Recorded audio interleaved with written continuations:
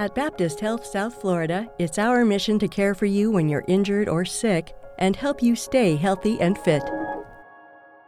Welcome to the Baptist Health Talk podcast, where our respected experts bring you timely, practical health and wellness information to improve your family's quality of life.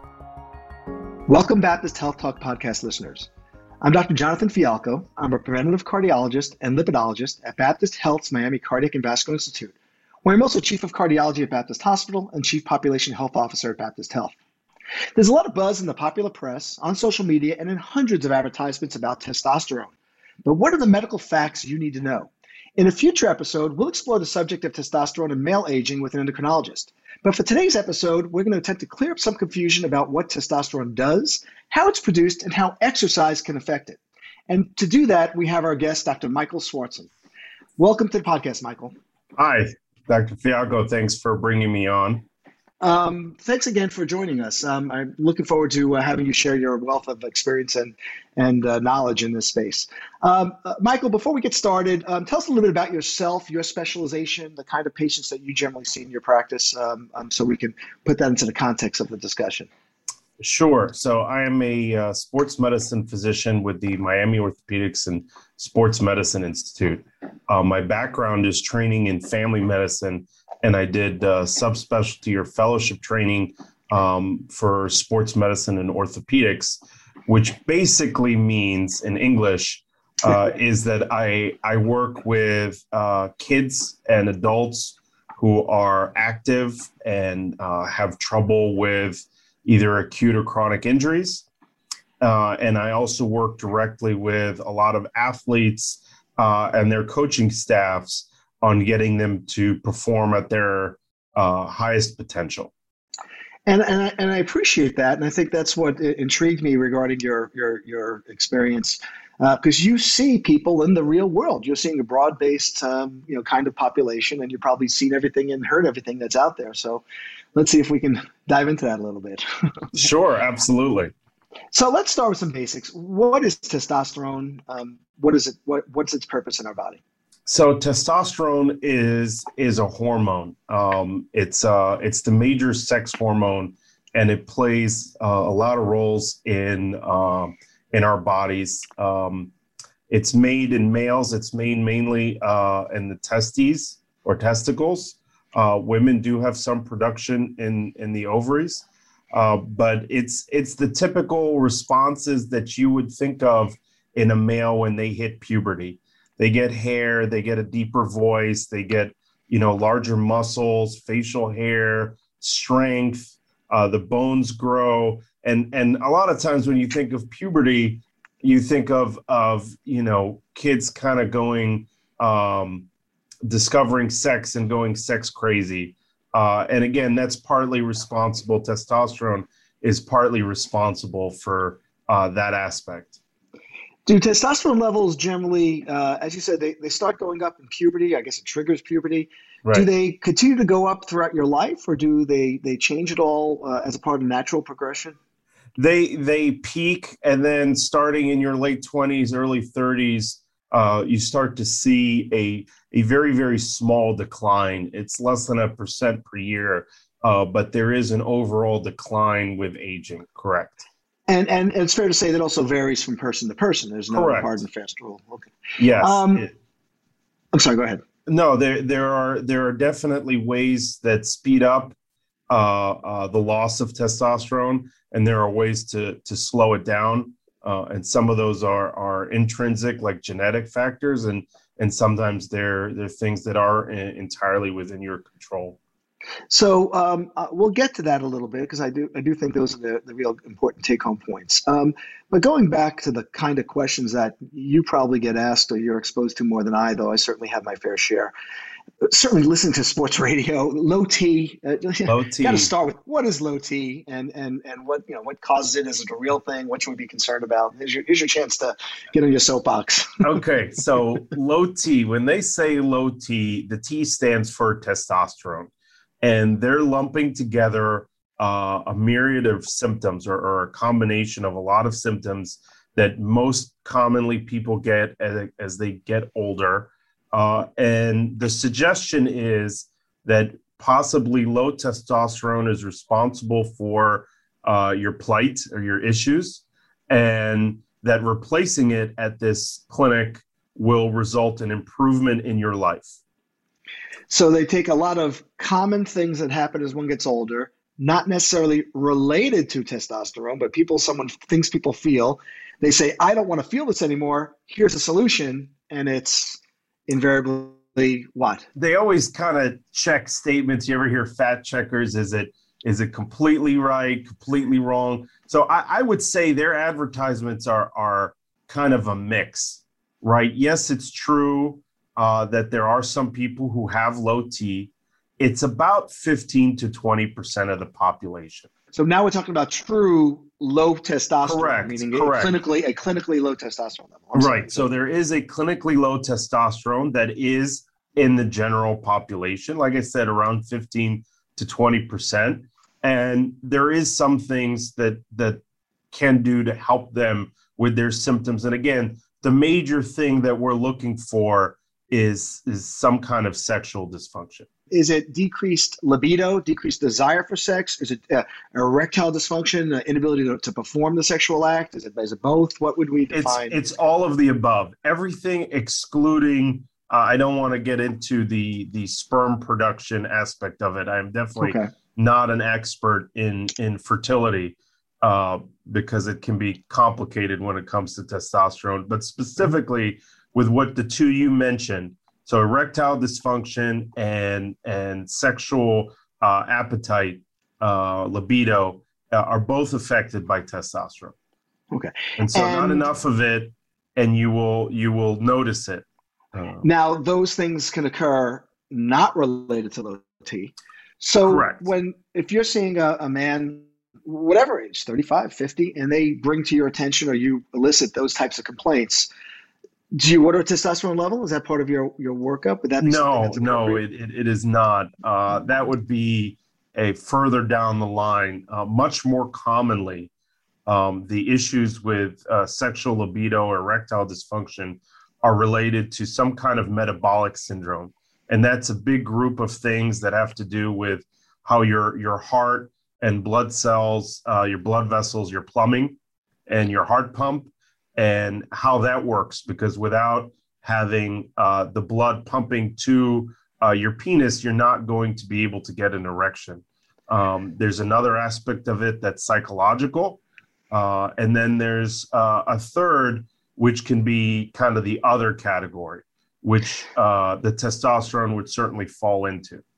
So if a man feels or is aware of a diminution in their sexual function and desire, the marketing will bring them to low T and potentially a testosterone replacement, which may have concerns, which we'll get to. But as you just articulated, there are more common other reasons why they may feel those things. Yeah, much more common. Your primary care doctor is the best place to start. Do not be afraid to mention these kind of symptoms.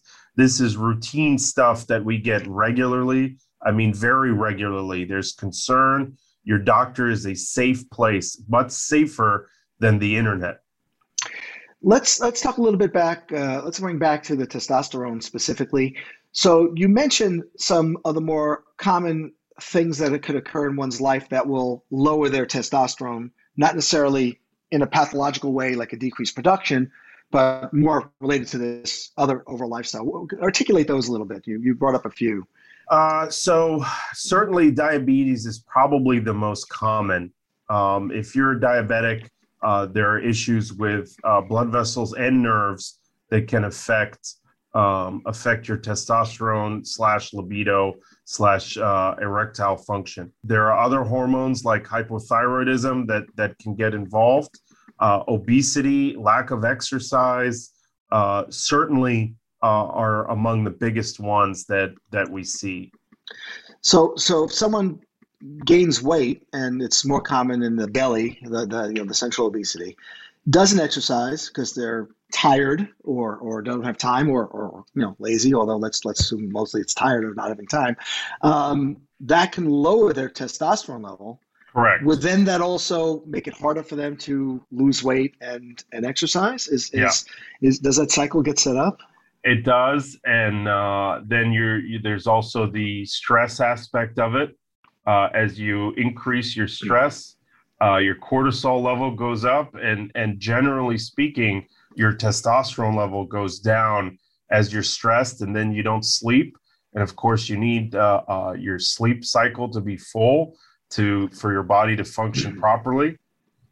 So, do you see in your practice more concerns of testosterone levels by the individual in the man who's athletic is concerned about athletic performance, or more of the overweight diabetic who has other reasons for it, or is it they're not necessarily? No, mostly it's the athletes. I traditionally don't see patients that are diabetic looking for care. I'll see, the 45-year-old coach or retired player who's starting to notice that their body isn't the same and they have questions, whether it's physical performance or sexual performance.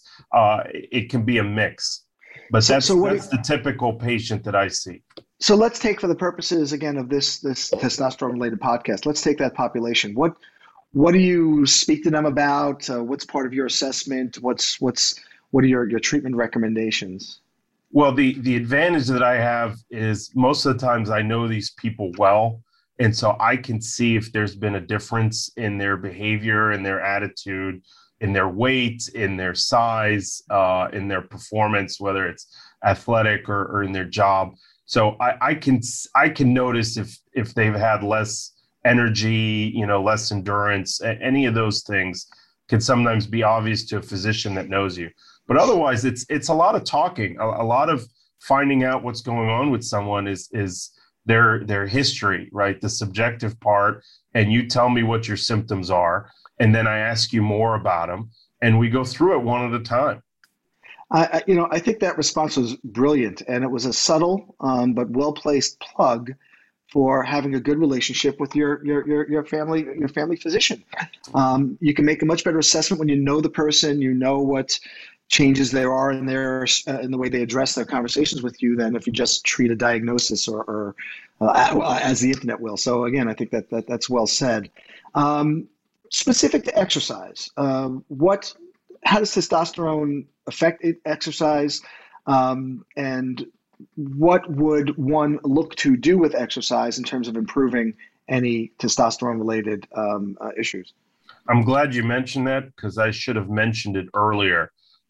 Exercise or using your muscles is one of the ways to cause a production in testosterone. Testosterone is necessary it's one of the hormones necessary for not only strength, but growth of the muscle, right? Those are two different parts.